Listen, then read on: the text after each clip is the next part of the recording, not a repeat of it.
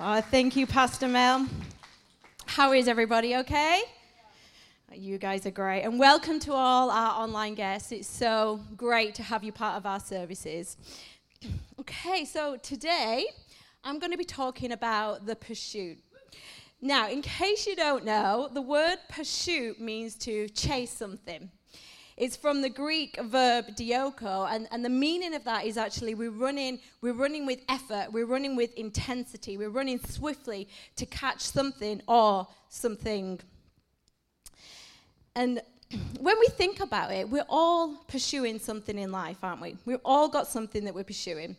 Now, an article I found on the internet, so I don't know how reliable this information is, but it made me laugh.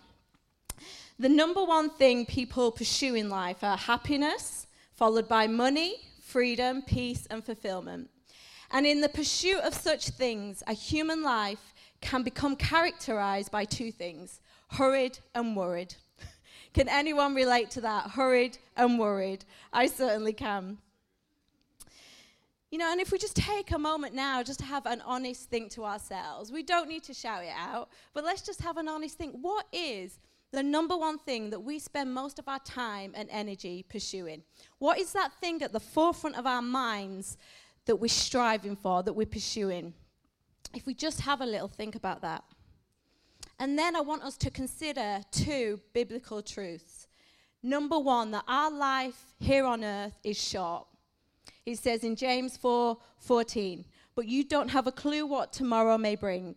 For your fleeting life is but a warm breath of fresh air that is visible in the cold only for a moment, and then it vanishes. Our life here on earth is short. And another biblical truth. One day we're going to be standing before Jesus. We're going to be looking into the face of Jesus, and we're going to have to give an account for our life.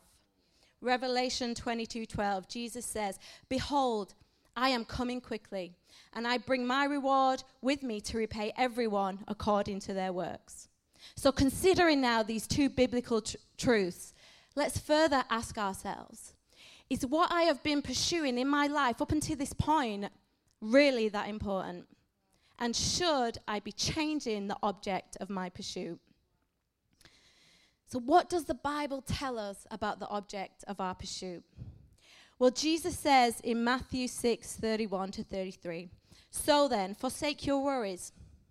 Why would you say, what will we eat, or what will we drink, or what will we wear? For that is what the unbelievers chase after. Doesn't your heavenly Father already know the things your body requires? So above all else, constantly chase after the realm of God's kingdom and the righteousness that proceeds from him. Then all these less important things will be given to you in abundantly. So Jesus is telling us here that the supreme pursuit of a Christian's life should be him, should be his kingdom, his righteousness, and what proceeds from that.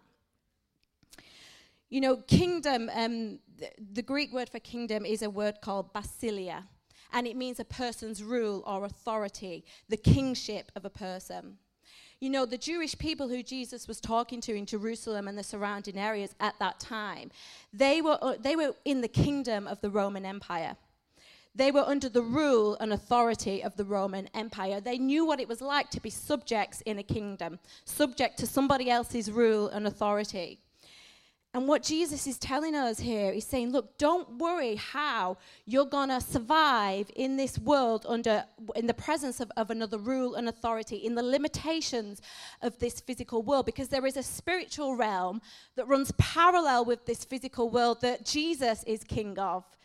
And when we spend our time pursuing that and pursuing what it means to be under the rule of Jesus and his dominion and the blessings and being one of his children under his kingship, when we spend our focus pursuing that, then divine providence, divine blessings, divine protections, they're going to flow into our lives, not from a human source. So when we focus on the spiritual realm and the kingship of Jesus, it's going to start flowing in our lives within the physical limitation that we're living in. So you see, our number one aim should not be, how am I going to survive? How am I going to get this in this world? How am I going to? The number one aim should be, how can I get close to Jesus? How can I know Jesus? Because once I do, I know everything else is going to start flowing in my life. Amen? And you know, we might think, well, I do seek God amongst other things. I do seek God when I've got time. I do seek God when I get my to-do list done. But let's ask ourselves again, together again this morning. Are we trying to fit God into our life, or are we surrendering our lives? Are we giving our lives to him as a sacrifice? Romans 12:1 says, "Beloved friends, what should our proper response to God's marvelous mercies be? I encourage you to surrender yourself to God, be his sacred living sacrifice, and live in holiness, experiencing all that delights his heart. For this becomes your genuine expression of worship." Are we fitting God into our life where it's convenient? Or are we surrendering every aspect of our life to him? And I know things can get busy. I know that's the reality of it. I'm a mum of 3 children. I get busy. But why do we have to separate it? Why first this, then God? When I've got this done, then I'll get to God. You know, I used to think it had to be like that, but Jesus never separated it. Jesus never separated it. He was in constant union and fellowship with his Father. Whatever he was doing, he was seeking to honor God and do his will in every aspect of his life. Above all else, constantly seek after God above all else. You know, this statement denotes a single focus. It implies that we have to have a single focus. Seek after God and God alone. There's nothing else included in that. It's a single focus. You know, secular businesses, successful ones, they're very good at this. The ones that are well known for what they represent, they're very good at this. Steve Jobs, the co-founder of Apple, he was once quoted saying, "People think focus means only saying yes to the thing you need to focus on. But it also means saying no to the 1,000 other good ideas that are out there." He says, you have to choose, but you have to choose carefully. You know, Christians should be known for their single focus, pursuit, and representation of God. And it might mean saying no to the 1,000 other things that are out there that are trying to distract us from our pursuit of him. We are called to know him and make him known in this world. But how are we going to make him known well if we don't know him well? And you know, we might be tempted to think, well, that's a big deal. Surrendering everything, surrendering all my life to God, that's a big deal. But you know what? Jesus Christ is a big deal. What he did for us, for the redemption of mankind, is a big deal. Representing the gospel of Jesus Christ on this earth, having the honor to do that, is a big deal. Pointing someone to the way to salvation is a big deal. Laying hands on the sick and raising the dead is a big deal. And if we're going to do it well, we need to embark on a single, focused, passionate pursuit of God. And what does this look like? Well, constantly being aware of his presence within us and around us. Learning about him in his word, learning about his character, studying him, praying with him and just communion with him, just talking to him. Learning to recognize him and his ways and learning to look for him in your life and how he's moving. Learning to recognize the stirring of him on the inside of you. And then more importantly, being able to yield to him and letting him have his way in your life. Psalms 14:2 says, "The Lord looks down from heaven on all mankind to see if there are any who understand, any who seek God." It says in Amos 5:4, "This is what the Lord says to Israel, seek me and live." Is what you're pursuing right now bringing you life? Is what you're pursuing right now bringing you life? You know, I know from experience from many of my earthly pursuits, they lead to dead ends. You know, they lead to being unsatisfied, wanting more, needing something else to fill that void. It's dead.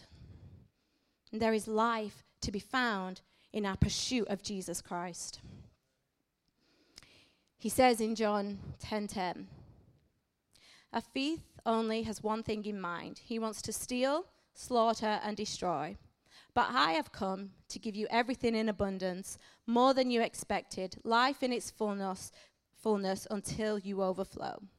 There is life to be found in Jesus Christ. And he's talking about his life, his Zoe life, infused into our inner being, deep to deep, his very life on the inside of us. And it's so rich. It's so rich, and he wants to give it us in abundance.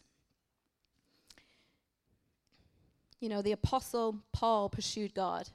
He made it his single focus in life.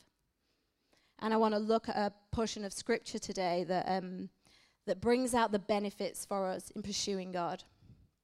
And that's Philippians 3:7-10. I'm just going to read that out. "But whatever were gains to me, I now consider loss for the sake of Christ. What is more, I consider everything a loss because of the surpassing worth of knowing Christ Jesus my Lord, for whose sake I have lost all things.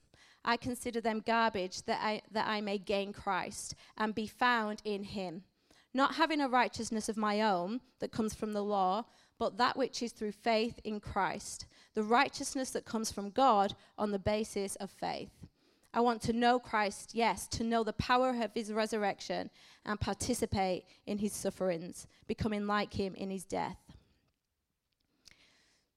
Now, before we go into this, I think it's important to also recognize where the pursuit started. Do you know the pursuit didn't start with us? We pursue God because he first pursued us. We pursue God because he first pursued us. You know, the purpose of our creation was for you to be in union with God. And after the fall of mankind, the Bible is stories of God just relentlessly pursuing his people, relentlessly pursuing us. When Adam and Eve first sinned in the garden, they sinned and then they went and hid from God. And it was God that went after them. It was God that went looking for them. Has anyone ever messed up and tried to hide from God? Yeah? Well, you can know that God's pursuing you. You can know his relentless love is pursuing you. You might try to hide, but God's pursuing you. Time and time again, when Israel obeyed God, he went after them. He pursued them. He pursued them. He sent Jesus to seek and save the lost. And the parables of the lost sheep and the lost coin that we read about in Luke, this image of God just relentlessly pursuing his loved, valuable children. And then when one is found, when one repents and comes home, there's this amazing celebration. He's rejoicing that he's found, that one's come home, that he's found one of his children. His love relentlessly pursues us. He pursues us, and then he puts the desire in our heart to pursue him. How good is God? He pursues us, and then he gives us the desire to pursue him.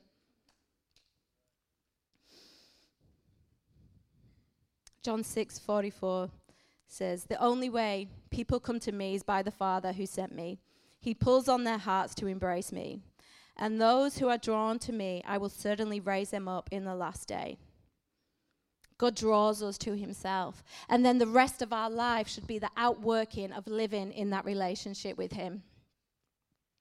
He creates the desire within us, but it's up to us to act on that desire. It's up to us to make the decision to act on that desire. There was a pastor called A.W. Tozer, and he wrote quite a well-known book called The Pursuit of God. And his argument was that once people got saved, found God, they thought their pursuit was over. So I found God, that's it, it's over. But actually, that was just the starting place. That was just the starting blocks. That was just a point where now we're going to start to pursue him. And what it means, what our salvation means, what it means to be living in relationship with him. That was just the starting blocks. And what are the benefits of pursuing him? Well, the number one reason Paul gives us in the portion of Scripture, verse 7 and 8, because of the surpassing worth of knowing Christ Jesus, my Lord. Paul pursued God, forsaking all the things that people will normally boast about, because of the surpassing value, the surpassing worth there is to be found in knowing Christ Jesus. There is a surpassing worth that nothing on this earth can compare to. Nothing that we find in this life compares to the value of knowing Christ Jesus. And if we don't have that motivation yet to act on the desire within us to pursue him, then maybe we just not got the understanding of what there is to be found in him yet. I like how Paul explains it in 2 Corinthians 13. Now may the grace and joyous favor of the Lord Jesus Christ, the unambiguous love of God, and the precious communion that we share in the Holy Spirit be yours continually. Amen. What is it to be found in Jesus? Grace, joy, favor, peace, love, communion, fellowship, identification, acceptance. There's so much to be found in him.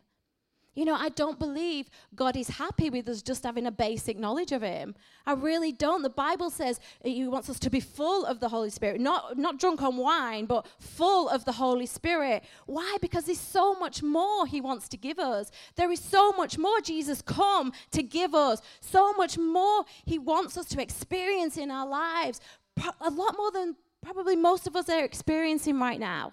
There is so much in him. And he wants us to be able to experience it in our lives as we continually pursue him to know him.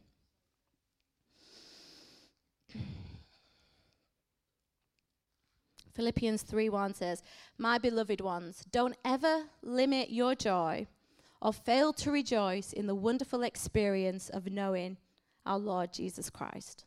Don't ever limit yourself. Don't limit your joy by not pursuing to know Jesus. You're limiting yourselves. And we'll only experience him as a reality in our lives to the level at which we pursue him. And the word knowing here, again in the Greek, I'm bringing a bit of Greek out today. Is that okay? I'm not trying to show off my Greek. I had to look this up. But I'm really just trying to draw the meaning out of some of these words just to help us understand things a little bit better. Knowing in the Greek is a verb, ginosko, and it means through first-hand experience. To properly know someone through first-hand experience in your life. Because, you know, the Apostle Paul, he knew a lot of things about God, didn't he? He knew a lot of facts about God. You know, he was a Jewish man.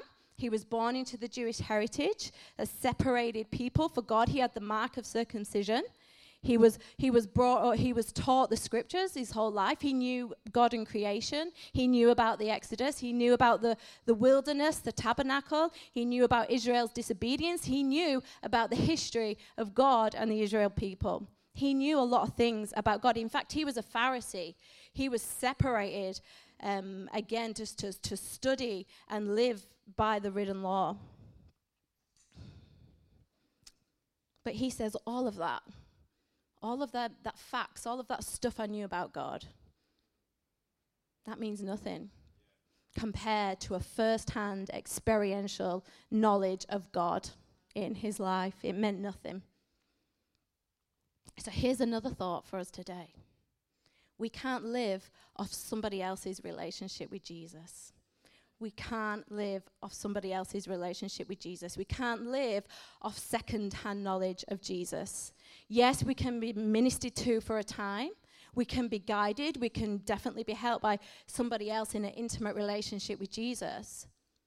But if we really want to go far for ourselves, if we really want to go far in the things of God, we need to pursue a relationship with Jesus for ourselves.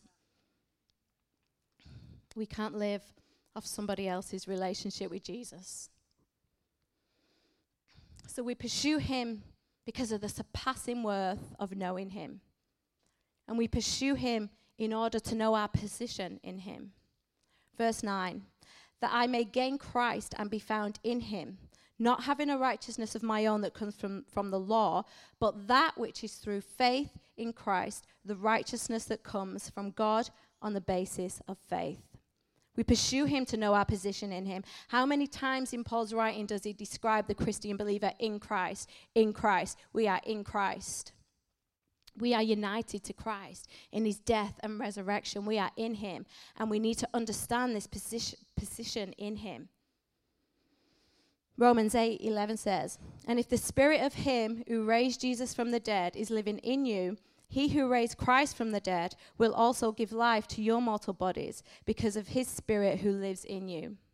Galatians 2:20, "I have been crucified with Christ, and I no longer live, but Christ lives in me. The life I now live in the body, I live by the faith in the Son of God who loved me and gave his life for me." What does it mean to be in Christ? It means that when God looks at you, you're identified with Jesus. You're connected to him, like a branch to the vine, like a member of the body, like a limb of the body. You're connected to him. He is the life source within you, the wellspring of life within you. And when God looks at you, he sees Christ.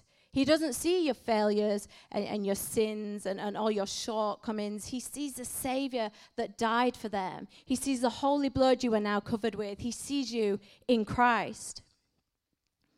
And you know, this position in Christ is of monumental benefit. You know, we can't make ourselves righteous in the sight of God on our own. But in Christ, we can. We can't get to heaven by ourselves. But in Christ, we can. You can't receive the power and the communion of the Holy Spirit on your own. But in Christ, you can. You can't lay hands on the sick and heal them and raise the dead on your own. But in Christ, you can. You can't protect yourselves from the attacks of the enemy on your own. But in Christ, you have the power and the authority to speak life and declare and protect yourself. There is monumental benefit of our position in Christ. Peter, you remember Peter is writing to the church. He was writing to believers. And in 1 Peter 5:8, he says, "Be well balanced and always alert, because your enemy, the devil, roams around like an incessantly roaring lion, seeking whom he may devour." And that's to believers. And I really believe that it's when we've not got a knowledge of who we are in Christ, or when we step outside of that and we begin to walk by the flesh, you know, and our pride and our ego starts to take control. We're stepping out of Christ, and I believe we're revealing to the enemy our position. I believe we're making ourselves prime target for him because we've stepped outside of Christ. It's of monumental benefit and importance. You know, I don't know if you're like me, but have you ever thought, my mind goes on these little things, why does God keep us here after our salvation? You know, once we get saved, why don't we just go to heaven? It's because God has now given us a position in Christ and a power and a purpose and an authority to go and make his name great, to go then and seek and save the lost, the continuation of the ministry of Jesus Christ. Again, a big deal. Come on, guys, a big deal. That's what we're here to do. It's a big deal. Build up the body of Christ. It's amazing. And he keeps us here, and he gives us that position and that power and his authority and his purpose. John 15:4 says, "If you remain in me and my words remain in you, ask whatever you wish and it will be done for you. This is to my Father's glory, that you bear much fruit, showing yourself to be my disciples." But you know, we're not just going to experience all this by just living our life, by just ambling along in our life. Unfortunately, it's not just going to drop on us. We need to intentionally and deliberately choose to pursue God and make them decisions and take them actions, and don't rely on others to do it for us. We've got to start pursuing him for ourselves. So we pursue him to know him, and we pursue him to know our position in him.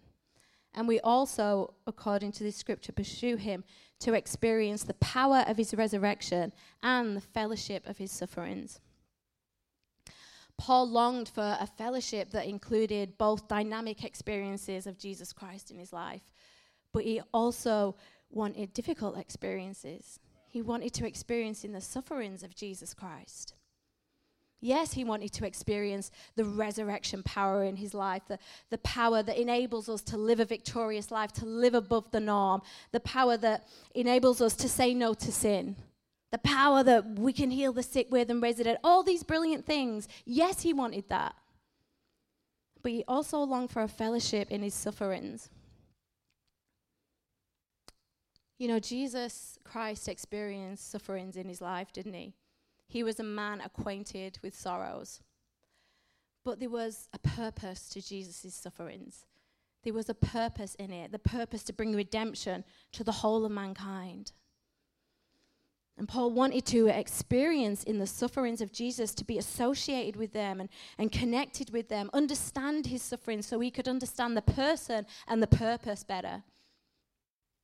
All the sufferings Paul experienced drove him deeper into relationship with God, deeper into his purpose in Jesus Christ. There was a purpose to the sufferings of Jesus Christ. And when you allow the fellowship of Jesus to be paramount in your sufferings, God will also bring a purpose to your sufferings. And am I saying God brings us sufferings? No, I'm not saying that. The Bible says he is light and in him there is no darkness. It says every good and perfect gift is from above. We live in this fallen world. Unfortunately, sufferings and sorrows and trials, and that's all just part of living in this world. But when we allow Jesus Christ, the fellowship of Jesus Christ to be paramount in that, then yes, we'll go through sufferings, but God will work all things for good. God will transform things and just have this beautiful plan of putting purpose in our sufferings. Romans 8:28 says, "So we are convinced that every detail of our lives is continually woven together to fit into God's perfect plan of bringing good into our lives. For we are his lovers who have been called to fulfill his design purpose." Jesus Christ was perfected in his sufferings. And it's in these private, personal, raw, weak, vulnerable moments of our suffering that Jesus Christ can pour a love and a grace and a strength into our heart that will transform us, into his image. James 1:2 says, "My fellow believers, when it seems as though you're facing nothing but difficulties, see it as an invaluable opportunity to experience the greatest joy you can. For you know that when your faith is tested, it stirs up power within you to endure all things. And then, as your endurance grows even stronger, it will release perfection into every part of your being until there is nothing missing and nothing lacking." Jesus Christ will bring a purpose to your pain. He will bring a purpose to your sufferings. And in that, he will bring a maturity. He'll bring a transformation. And we come out the other side higher. We come out the other side stronger. We come out the other side better. We come out the other side then as a guide for others who are going through that. We can then be the beacon of light for people to follow on that path. Nothing is wasted. Nothing is wasted with him. Whatever you're going through right now, allow the fellowship of Jesus Christ to be paramount, and he'll waste nothing. You know, ironically, it's sufferings in life that can lead to one of the major perspective shifts that we have about Jesus.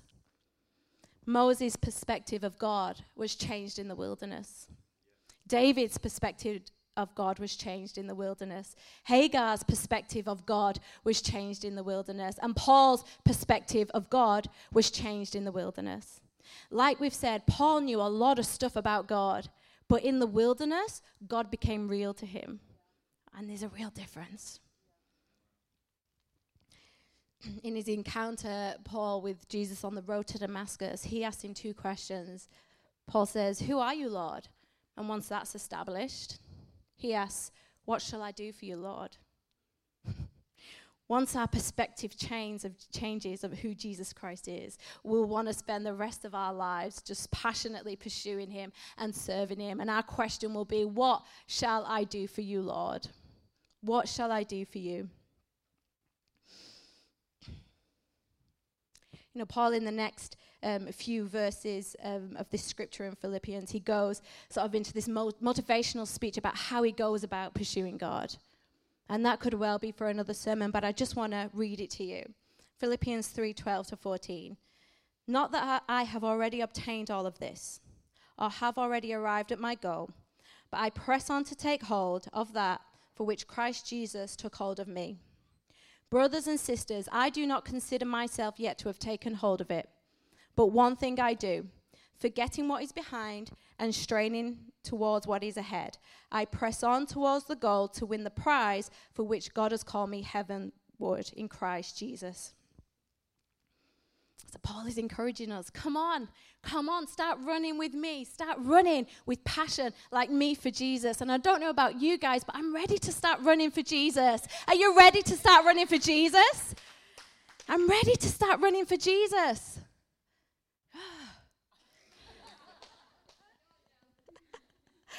You know, interestingly, historians believe that the book of Philippians was written about 30 years, approximately, after Paul's encounter on the road to Damascus.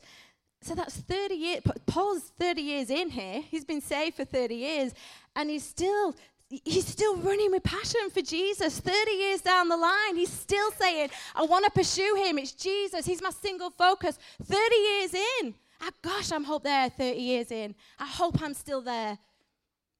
I declare it over myself in Jesus' name. 30 years down the line, he's saying I've not obtained it yet. 30 years down the line, he's saying there's still more I need to know. There's still more of him I need to know. I still need to grow more. But what I'm doing is I'm forgetting everything that lay behind. I'm not looking at all my past mistakes. I'm not looking at what might look like would disqualify me for doing big things for God. I'm not looking at any of that. My focus is straight ahead. My focus is on Jesus. My focus is on the pursuit of him. 30 years in, guys. I don't know about you, but I'm ready to start running. Who's ready to start running? Come on. As you know, as a lot of you here know, my brother passed away about 5 weeks ago now. And you know, it's been a wilderness time for me and my family. And I was asked by a non-believer, quite innocently and quite curiously, well, how does this affect your faith? How does this change your faith? And I thought about it, and had a little think. Thought, well, it doesn't affect my faith at all. It doesn't affect my faith at all. Yes, I'm hurting. Yes, there's a pain and a process, but God is still the same. God hasn't changed. My relationship with Jesus is still the same. His love for me is still the same. My purpose here on earth is still the same. My destination to heaven is still the same. None of that has changed. But what it has done, the shift that has happened, is it's made the reality of eternity so much more bigger in my heart. The reality that one day I'm going to be standing before Jesus. One day you're going to be standing before Jesus. That's the reality of it. And I don't want to have to get there and say, I'm sorry, Jesus. I'm sorry I didn't pursue you like you pursued me. I'm sorry I didn't intensely look for you like you came to seek and save me. I'm sorry, Jesus, that I didn't run for passion like for you, like you ran with passion for me to that cross. I'm sorry, Jesus. I'm sorry I didn't do that. I want to be able to say, like the Apostle Paul, I fought an excellent fight. Come on. I've finished my full course, and I have kept my heart full of faith, and now there is a crown of righteousness waiting for me in heaven. Come on. There is a crown of righteousness waiting for us all in heaven. Come on. What do you want to be able to say when you're looking into the face of Jesus? It's the reality, guys. Are you going to be ready to meet Jesus? Are you going to be ready to look into that beautiful face? Do you want to have to say, I'm sorry, Jesus? I know none of you do. I know you all love Jesus. But we're here now. We're here now, and we can start pursuing all he's got for us. Amen. Let's not waste another day, guys. Okay. Paul never come to a place where he'd had enough of him. He didn't get 30 years down the line and say, oh, gosh, I've had enough. He didn't. He went deeper and deeper. He wanted more and more. He never gave up his pursuit of God. And I just want to finish with this little story. There was an American swimmer named Florence Chadwick. Some of you may have heard of her. And in 1952, Florence attempted to swim 26 miles between the Catalina Island and the California coastline. After about 15 hours of swimming, a thick fog set in. Florence began to doubt her ability. And she told her mother, who was in a boat alongside her, that she didn't think she could make it. She swam for about another hour before being asked to be pulled out of the ocean, to be pulled in the boat, because she wasn't able to see the coastline due to fog. As she sat in the boat, she found out she had stopped swimming just 1 mile away from her destination. Don't ever give up your pursuit of Jesus, guys. Because, friends, we're not pursuing a coastline. We're pursuing Jesus Christ. We're pursuing Jesus Christ. Don't ever give up your pursuit of him, because you never know how close you are to him. You never know how close you are to seeing him. And your pursuit of Jesus will not be in vain. It will not be in vain. The Bible says, no eye has seen, no ear has heard, and no human mind has conceived the things God has prepared for those who loves him. It will not be in vain. Guys, we have one short life here on earth, and we can live it to pursue our own purposes, or we can live it in the pursuit of God and his purposes. But the thing is, we must decide. We must choose, and we must choose carefully. Amen? Amen. Thank you, Jesus. Now, if you've not yet made the decision to accept Jesus Christ, if you don't have Jesus Christ in your life, if you're not yet on them starting blocks, then you can make that decision today. God has been pursuing you up until this point. Now you can make the decision today to turn to him, and it will be the best decision you ever make in your life. There is so much to be found in Jesus, and so much he wants you to experience. Make that decision today for him. I just want to pray, if that's you and you want to make that decision today. Then please, can we all just pray together now? Let's bow our heads and let's pray together. Dear Lord, thank you that your love has pursued me. I ask you to forgive me of all my sins. I confess today that Jesus is Lord. And I believe God raised him from the dead.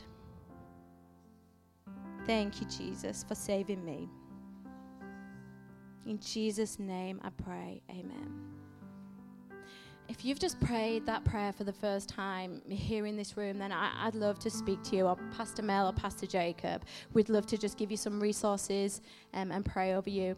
And also, if you're online and you've just prayed that prayer for the first time, then you can comment in the live stream, and we'll get in touch with you and we'll get some resources to you. Can I just pray for us all? Is that okay? Thank you, Father. Thank you, Jesus. I thank you for your word today. Lord, I thank you for everybody in this room here. You love them, Father. They're your children. They're so precious and valuable in your sight, Lord. And you have a purpose for each and everyone's life here. You have so much that you want to give them, so much that you want them to experience in their lives, Father. And I just pray. I pray that individually and together as a body of Christ, we embark on this passionate pursuit of you, Lord. A just passionate pursuit of you. And we don't stop just because the fog might set in, just because the journey gets long and tiring. We can encourage each other and spur one another on, and we do not stop in pursuit of you. So we can represent you here on earth, Father. It's such an honor and it's such a privilege to do that. And I want us to do it well. In Jesus' name, amen. Amen. Thank you, guys. Thanks for listening.